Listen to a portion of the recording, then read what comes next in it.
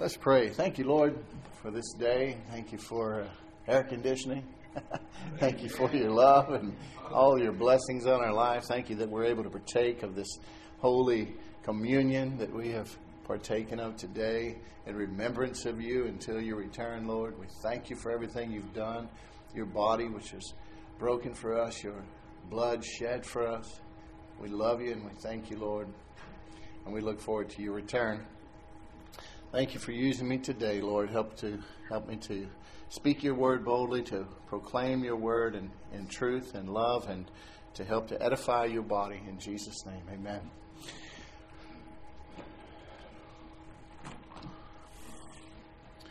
Just want to look,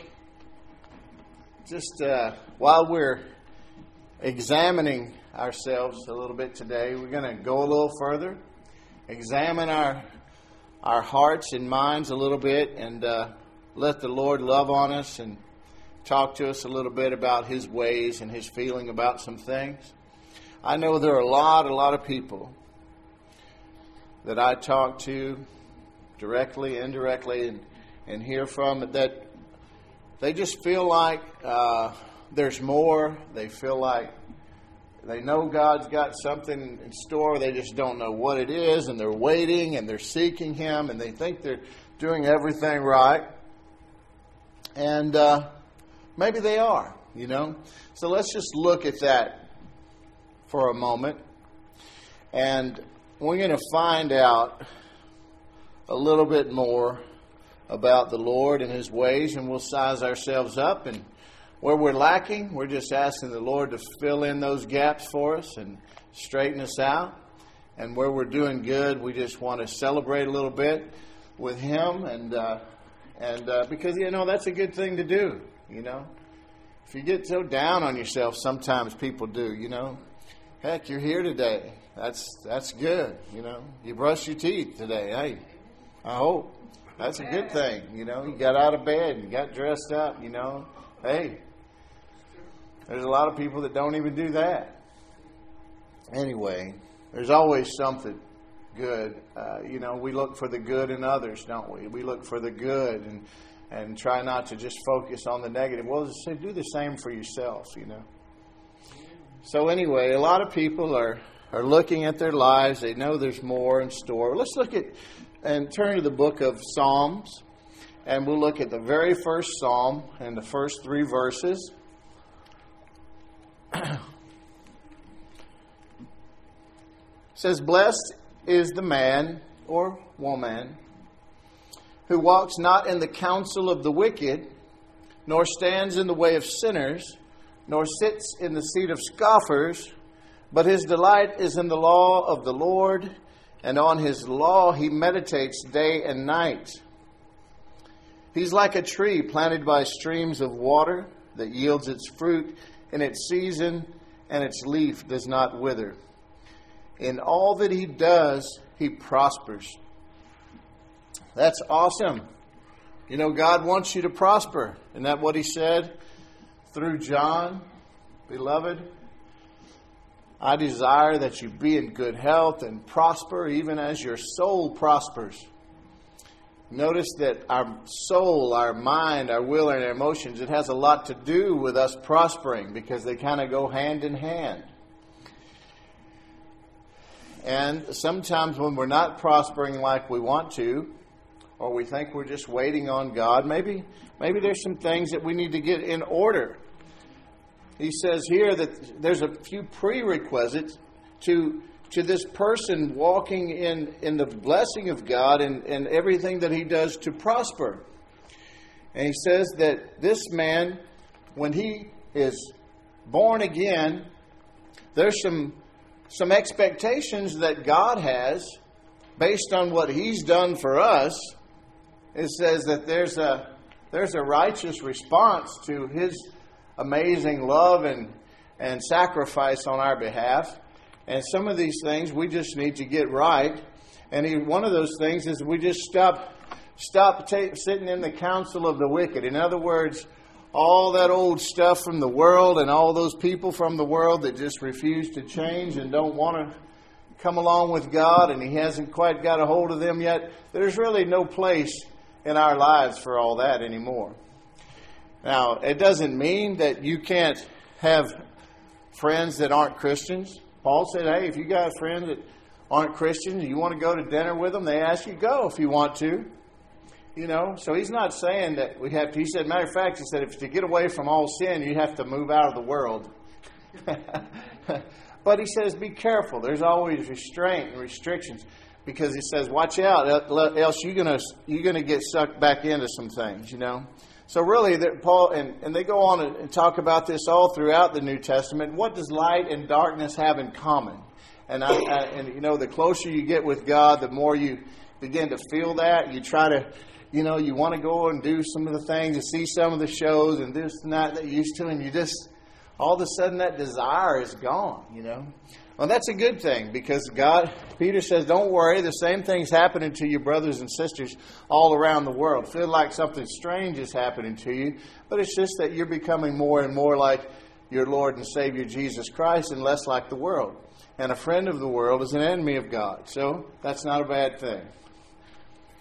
Doesn't stand in the way of sinners. In other words, you got to turn away from all that sin and just embrace the ways of God. Nor sits in the seat of scoffers. There's a lot of people, all they do is complain. They're negative about everything, and they scoff at people that want to do good. It says in the Bible that everyone who wants to or desires to live a godly life in Christ will be persecuted. You're going to suffer persecution for trying to do the right thing all the time, and that's okay. Jesus said if they hate you, it's because they hated me first. Just make sure if they hate you, it's not because of something you've done, that gossip or mistreating somebody, but it's because you're like Jesus. And they hate that because you remind them of what they're not, and they have condemnation and guilt.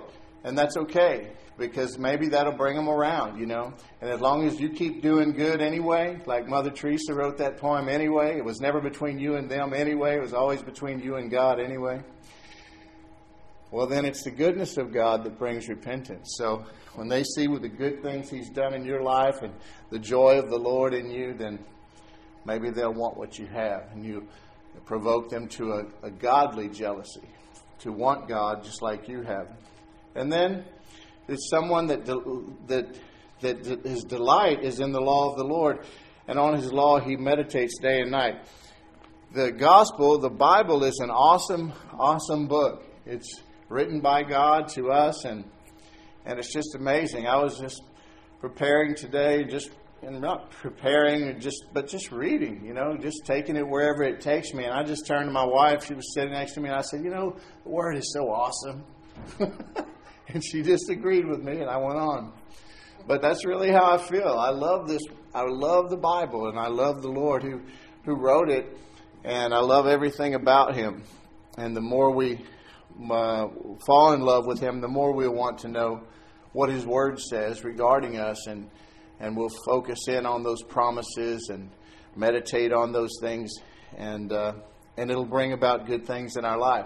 That's that person who has all of those things sorted out and is heading in the right direction. God doesn't care where we've been so much as where we're going, right? So when we get headed in the right direction and we're trying to do all the right things with the Lord as He gives us the power and the strength and wisdom to do, then that person is going to prosper in everything that he does. And that's a good thing. A lot of times people are waiting for God, and it may not be necessary. What I mean by that is, if you really believe that you love the Lord and you've got some things in order and you're doing things to the best of your ability His way and not your old way, and you've died to yourself and you're living for the Lord, and you've got dreams or plans or ideas that you want to pursue, and you're waiting on God to tell you if it's yes or no, just go for it. Just go for it. You know, you don't necessarily need a red light or a green light. No light at all means proceed. And if you proceed and it's not good or not going right, you've got God there to redirect you on your course and make course corrections. Just like when we shot the man to the moon. We didn't have a lot of technology, and we just shot them off in that general directions and made burns or course corrections every 10 minutes all the way there. So they definitely didn't go on a straight line. And we're not going to go on a straight line to heaven. We're going to just go on about our business the best we can, listening for the Lord and the leading of the Holy Spirit. And we're going to let Him make course corrections in our lives every 10 minutes for the rest of the journey. Amen? That's all it is. There's no perfect life. There's just life. So get on with it. But, my wife, I told her this morning, I said, I'm still waiting to see what the Lord wants to talk about. She said, I know what He's telling me. I need to watch my mouth.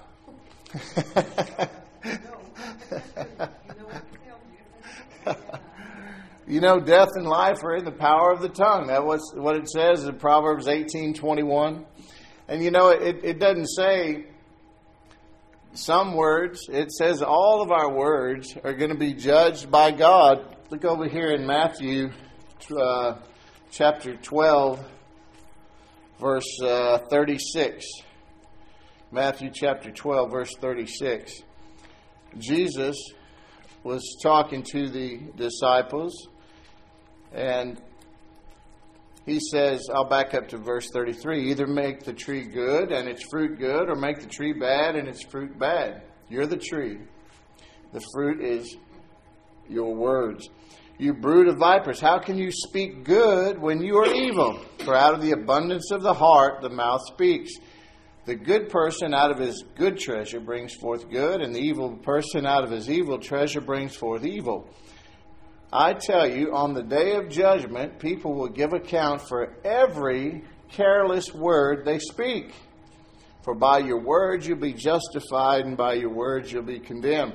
So He doesn't say that there's just a whole bunch of words that don't matter and they go into the didn't really mean it category, or I was only joking category. No, every word contains either death or life. And for every idle word or ungodly word, we're gonna answer for that one day.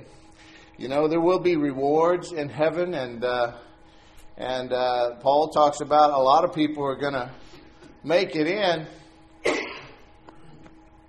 Some, he put it like this: everything is going to go through as through fire, and all the stubble and hay, all the ungodly things of our lives, will burn up. And all the precious things, the precious stones and gold and silver, stands for godly things and deity, will last. And he said some people are going to make it through, but they're going to have the smell of smoke. And so I don't want to be one of those. I want to get there, and I want to get lots of rewards and hear that well done, good and faithful servant, don't y'all? And James, look in James chapter 3, back toward the back. James chapter 3, he says, let's see here, James chapter 3, let me not misquote him. James chapter 3, starting at the 3rd verse. If we put bits into the mouths of horses so that they obey us, we guide their whole bodies as well. Look at the ships also. Though they are so large and are driven by strong winds, they are guided by a very small rudder wherever the will of the pilot directs. So also the tongue is a small member, yet it boasts of great things. How great a forest is set ablaze by such a small fire, our tongues. And the tongue is a fire, a world of unrighteousness. The tongue is set among our members, staining the whole body, setting on fire the entire course of life, and set on fire by hell. For every kind of beast and bird, and reptile and sea creature can be tamed and has been tamed by mankind, but no human being can tame the tongue. It's a restless evil full of deadly poison. With it we bless our Lord and Father, and with it we curse people who are made in the likeness of God. From the same mouth come blessing and cursing. My brothers, these things ought not to be so. Does a spring pour forth some of from the same opening both fresh and salt water? Can a fig tree, my brother, bear olives, or a grapevine produce figs? Neither can a salt pond yield fresh water. So, the answer to that, of course, because no man can control the tongue, but we are not just mere men or women anymore. We are supernatural, and the same power that raised Christ from the dead lives in us and gives life to this mortal body. And so we have God, and He's the answer. And now we have as an abiding fruit of the Spirit, all of the fruit of the Spirit, love, joy, peace, patience, kindness, goodness, faithfulness, gentleness, and self-control. So self-control is a part of us now. We have the same self-control that Jesus has, and we just need to practice it, don't we? We wouldn't get into a car with someone if the steering didn't work, or the brakes. That wouldn't be very safe. It's the same way with a person who can't control their tongue.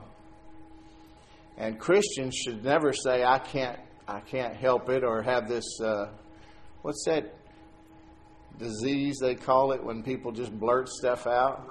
Tourette's, yeah. Christians shouldn't be like that. I guarantee you nobody should have that disease. That's a spiritual problem. They give everything a name, but it's really mostly spiritual. And it can be cast out just like anything else. But Christians really need to practice restraint with our tongues, don't we? God created everything with words, didn't He? And then He created us in His image. So we're creative beings too. And with this creative power comes responsibility. We're actually forming our very lives. Our situations and circumstances are formed by our words. Wherever you are now, you planned on being. You actually spoke this into existence. Now, I know that doesn't sound very comforting, but it should be, because if you had a part to play in it, then you can fix it. If it's just all up to God, then might as well just relax. If you get sick, don't fight it. If you're broke, oh well. If that's what God wanted, then, man, I feel sorry for people that go to those kind of churches that teach them that nonsense. Because it's the devil that comes to steal, kill, and destroy. Jesus came that we might have life and have it more abundantly. And that's what we are learning to do. But we all sometimes need to just say the prayer of David. In Psalm 141, verse 3, David said, Lord, set a watch. Set a watch, O Lord, before my mouth. Keep the door of my lips. And if it was good enough for David, it's good enough for us. David gives me comfort sometimes because he was a man after God's own heart, and we saw he had a lot of, he wasn't a very good father. He wasn't a very good husband. He had a lot of mistakes in his life, a lot. But God really adored him. There's something about a person who just, is sort of a mess, but loves the Lord and is quick to repent. When the prophet came to David and told this parable about a man who had taken advantage of another person in the kingdom, and then pointed out that David said that person needs to be killed, and then he said, no, it's you, because what he had done to Bathsheba and her husband, that great soldier that was in the employ of King, and he did terrible things to them both, actually, and he was called on it. You know what David did, though? He got down off his throne and humbled himself right there before God and everybody. And God loves that. So be encouraged. We all make mistakes. we all have big mouths sometimes, and probably not y'all, but Tavana and I do, and we we have to pray this prayer a lot, you know. Not her so much either as me, but anyway, when you have to talk a lot, the Bible says where there's an abundance of words, there is sin. So you're taking a big risk when you answer the calling of the Lord and you decide to get up in front of people and share His Word, because it's a big responsibility. Anyway, let's look at something else, because we want to continue to look here at our words for just a minute, and then we'll be done. We're not going to go too deep today, but the book of Mark in the 11th chapter, Matthew, Mark, the 11th chapter, and I want to start reading here, Mark 11, chapter 11, verse 13. I'll back up to 12. Jesus, on the following day, when they came from Bethany, He was hungry. Jesus got hungry. He was a man just like us. He was God in the full, but He gave up all of those rights and privileges to be just like us. He had to learn to walk and talk and do all those things. He never did a single miracle or preached the gospel until He received the baptism of the Holy Spirit at the same time that He was baptized by his cousin John the Baptist in the Jordan River. And then He also received the baptism of the Holy Spirit at that time, and it descended from heaven and landed upon Him like a dove and stayed.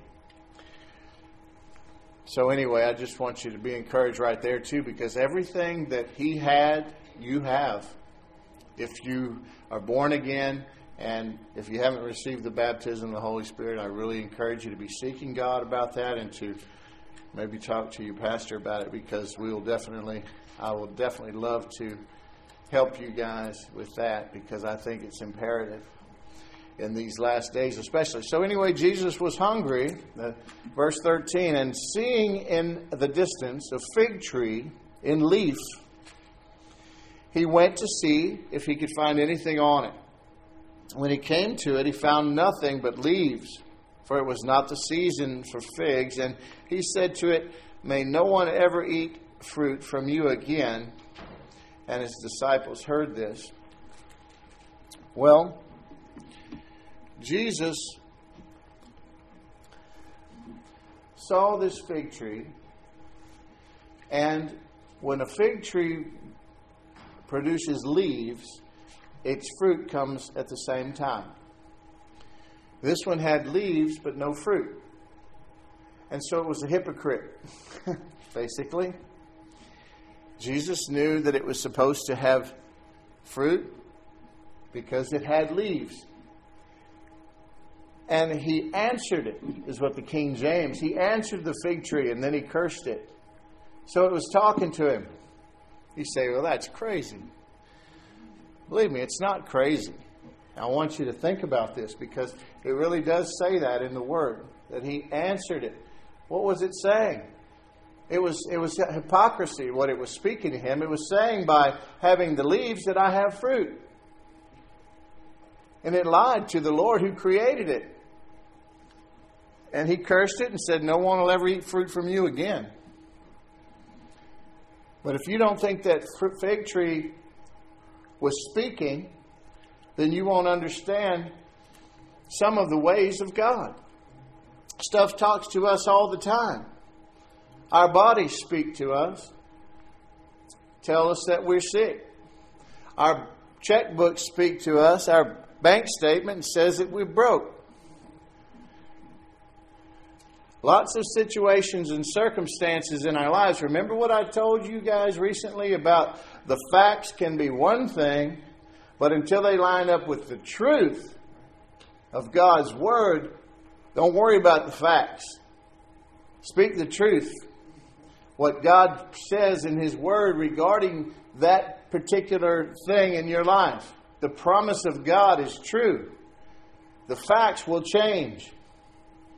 You keep speaking life into that situation. Whenever a negative circumstance starts speaking to us, we need to learn to talk back to it in faith. just like Jesus did in this particular situation. This is so important, because then we will be able to watch and see the situation begin to change. This is how the kingdom of God operates. It's a kingdom of opposites. The world doesn't understand it, and the world thinks it's foolish.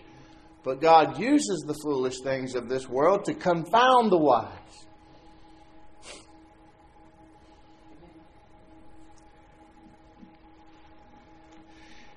We have to, and it's not just the words, it's faith-filled words.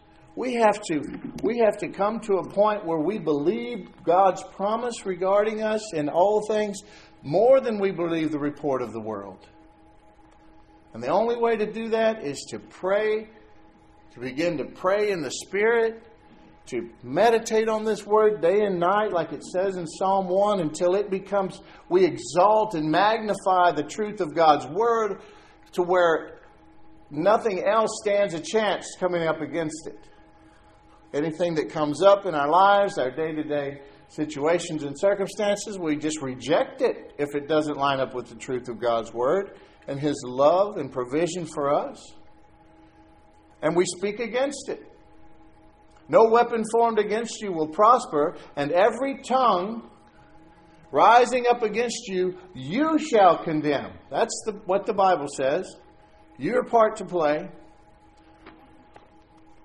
So I'm just telling you that you have to start thinking like God if you want to see better results, more godly results in your life.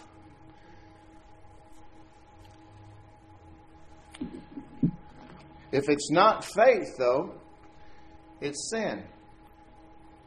So it says in Romans 14:23. And so, especially considering that, and that we'll be judged for every idle word, and if it's not faith, it's sin, boy, we really ought to start watching our words. And even our thoughts. Remember what we say about the birds, it's like a thought. Our thought life, right? The birds, you can't stop them from flying over your head, but you can keep them from building a nest on your head. In other words, don't let those negative thoughts stay. Those ungodly reports, don't let them drag you down. When things go south, don't go with them. Romans chapter 4. Man, I'm preaching better than y'all are hearing me today.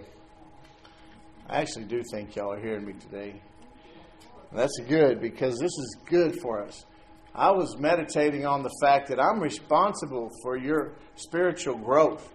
And I'm going to be judged on that one day. I'm not leaving anybody behind. You hear me? Praise God. Romans chapter 4, verse 16. Let's look at how God thinks. That is why it depends on faith, in order that the promise may rest on grace and be guaranteed to all His offspring, not only to the adherent of the law, but also to the one who shares the faith of Abraham, who is the father of us all. So it's by faith, not by works. As it is written, I have made you the father of many nations in the presence of the God in whom he believed, who gives life to the dead and calls into existence the things that do not exist. In hope he believed, this is talking about Abraham, against hope that he should become the father of many nations, as he had been told. So shall your offspring be. He did not weaken in faith, even when he considered his own body, which was as good as dead, since he was about 100 years old. Or when he considered the barrenness of Sarah's womb, his wife. No unbelief made him waver concerning the promise of God. But he grew strong in his faith as he gave glory to God, fully convinced that God was able to do what he had promised. That is why his faith was counted to him as righteousness. But the words, "it was counted to him," were not written for his sake alone, but for ours also. It will be counted to us who believe in him who raised from the dead Jesus our Lord, who was delivered up for our trespasses and raised for our justification. We are called to a life of faith, trusting in God, believing in God. When we are, unbelief is really faith just working in the opposite direction, working for Satan. A lot of Christians put more faith in what the devil can do than they do what the Lord can do. And it shouldn't be that way. Abraham was about 100 years old. He's still waiting on the promise of God. God had told him that he was going to be the father of many nations. And here he was. He never had a kid, him and Sarah. And she was only a little younger than him. And they were old. Way too old to even have a baby. And he's still believing. Because God took him aside one night and told him so. Told him to look up in the stars. He said, if you can count the stars, that's how many, or the sand on the seashore, that's how many your offspring is going to be. So he knew based on that promise that God was going to give him and Sarah a child. Now they got off into unbelief at some point along the road because they were getting so old, and Sarah talked him into going in and making a child with her servant. Maybe God needs our help. We figured it out. So that's what they did, and they created Ishmael, and we're still fighting Ishmaels over there. But then Isaac came, the child of promise, and that's the only one that God recognized. But God speaks, and then we see. He calls those things that be not as though they were. And that's how we need to learn to talk and believe and stand strong in believing, because sometimes the waiting is the hardest part. Faith is what we do while we're waiting for God to bring into manifestation the things that He's promised concerning us, the things that we're believing for. In the book of Genesis, on the very first day, the 3rd verse of the Bible, God said, "Let there be light." And there was light. Nothing too interesting about that, I guess, except for it was the 3rd day before He ever created a source for that light to come from. And the 3rd day, He created the sun and the moon and the stars. Hello. It's a kingdom of opposites. And you have to get your mind and your heart around that, because you are powerful. You are just like Him. And if the devil can get you to, he'll get you to do some creating on his behalf, because he can't do anything without you. But we need to trust God. Speak life and love into every situation, every circumstance. And then stand in faith, believing. If we want godly results, we need to learn to talk like God does. Instead of saying what we see or what we have, we need to learn to speak what we're believing for. And then keep on. And keep on. And keep on. The devil knows you. You know that?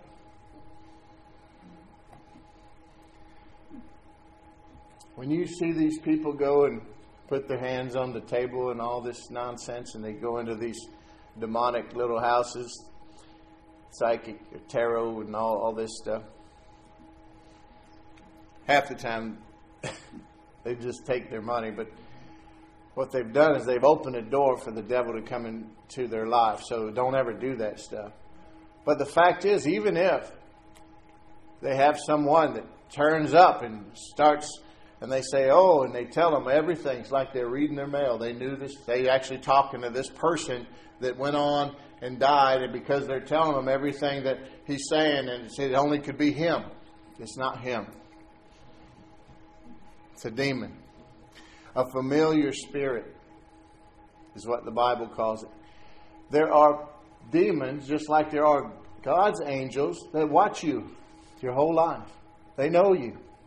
They know everything about you. And when you're gone, somebody can go to a tarot card reader and maybe that demon will be entertaining to them and they'll think it's you, but it won't be you.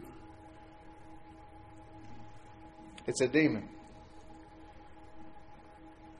The reason I'm saying that is because we need to understand that Satan doesn't have any authority in our lives except what we give him. And we need to do the will of God and to speak the will of God if we want godly results. Jesus said, my word is truth. And that's what we need to count on instead of what the world tells us. I wanted to share one other thing because I told y'all I would. And so I figured regarding these spiritual gifts, because I've been encouraging you guys to seek God for the gift that he wants to give you so much, the baptism of the Holy Spirit. And we started talking about, I listed last week at the end, the 9 spiritual gifts. And I just wanted to touch on one of those gifts and just give you a couple examples from the Word, because I know how interesting these things are, because they are to me and they usually are to most Christians when they start learning of all these gifts that the Lord wants you to have and will give you. But be mindful that these are charis gifts, charismatic gifts, which means grace. So if they're by grace, they can't be earned, and they're given by the Holy Spirit anytime, anywhere, to any individual that he chooses for what? The edification or to build up the body of Christ or even that believer. And I can tell you this, and there may be some debate about this, but I don't care. I don't see people walking in the gifts of the Spirit that aren't doing the things that we talked about today, opening up. He's looking for someone that, first of all, you have received Christ, you received the baptism of the Holy Spirit, and you're living, although not perfectly, a holy life submitted to the leading of the Holy Spirit. But the first gift that's listed that I went through last week was the word of knowledge. There's 3 that are known as revelation gifts. And the word of knowledge is one of them. And I just want to give you an example. Can you think of any place in the Bible where someone was given a word of knowledge, where they knew something all of a sudden that they couldn't have possibly known without the help of God, that was given to edify a person or a group of people or a situation? Peter, when he was asked by Jesus, who did they say I am? He said, who do you say I am? And he answered. Awesome. Yeah. He says, God told you that. Yeah. Well, the one I'm thinking of is the woman at the well. You remember that in John chapter 4? We'll look at that real quick. John chapter 4, verse 17. When Jesus told the woman at the well, I'll back up to verse 16. Jesus said, Go call your husband and come here. Remember, this woman was out at the well in the middle of the day because she was not accepted amongst the regular crowd, and so she came in the heat of the day when all the other women weren't there probably picked on her and talked about her and scorned her. But Jesus said, go get your husband and come back. And here's what she said in verse 17 of chapter 4 in John. The woman answered him, I have no husband. And Jesus said to her, you are right in saying, I have no husband. For you've had 5 husbands, and the one you now have is not your husband. He didn't know this woman. Never met her before. This is a word of knowledge. It came from the Holy Spirit. Why did that happen? Well, look what she said right after that. The woman said to him, Sir, I perceive that you are a prophet. He got her attention, didn't he? And she listened to everything he had to say after that. And then she went and told everybody in the village about him. And then they came back and listened to him. And many of them believed, not because she told them, but because they heard for themselves. So did that edify the body of believers? Did that help in that situation? Yeah, absolutely it did. It helped. God will do the same thing for you. Ask Him. Ask Him for that gift. And don't be surprised after you receive the baptism of the Holy Spirit that you receive that gift. And once in a while, in a situation where it could be beneficial, He might give you a little fragment of information to share with somebody. And then they'll know that you're speaking for God. And then you can share all the amazing things He's done for you and wants to do for them. Amen. In case anybody wants to look, there's also an example in Revelation, the first chapter, verses 10 through 20. And also in Acts chapter 9, verses 10 through 12, and Acts chapter 10, verses 9 through 19. We'll go into the next one a little bit next week, but I just wanted to give you an example of that because any of you that might be interested and looking forward to those tidbits of information will keep you hanging in there. Amen. I love everything to do with the Holy Spirit. He's wonderful. And when I get a chance, we'll go through Genesis chapter 24. The entire chapter is a self-portrait of the author of the Bible, written in there by him, by the Holy Spirit, about the Holy Spirit. Praise God. Thank you, Lord, for this beautiful day and for your beautiful word, all of your truth. And thank you for helping us to know you better and to trust you more, to live a life of faith that you've called us to. Thank you for reminding us, Lord, that we are creative and powerful beings just as you are, because you created us in your image. And thank you for keeping us mindful of our words, Lord, to know that life and death are in the power of our tongues, and that we have the power to control our mouths and to control the things that we say. And you've instructed us that whatever we speak should be for edification, to build people up and not to tear them down. So we thank you, Lord. We're going to begin with that today and be mindful of that. And we're going to seek you more. And we ask you to remind us when we're getting a little off course. And we want to be like David, who was a man after your heart. And we will repent quickly whenever we realize that we have missed you on something, Lord. And we love you and thank you for loving us so much. Nothing can snatch us from your hands. In Jesus' name we pray. Amen.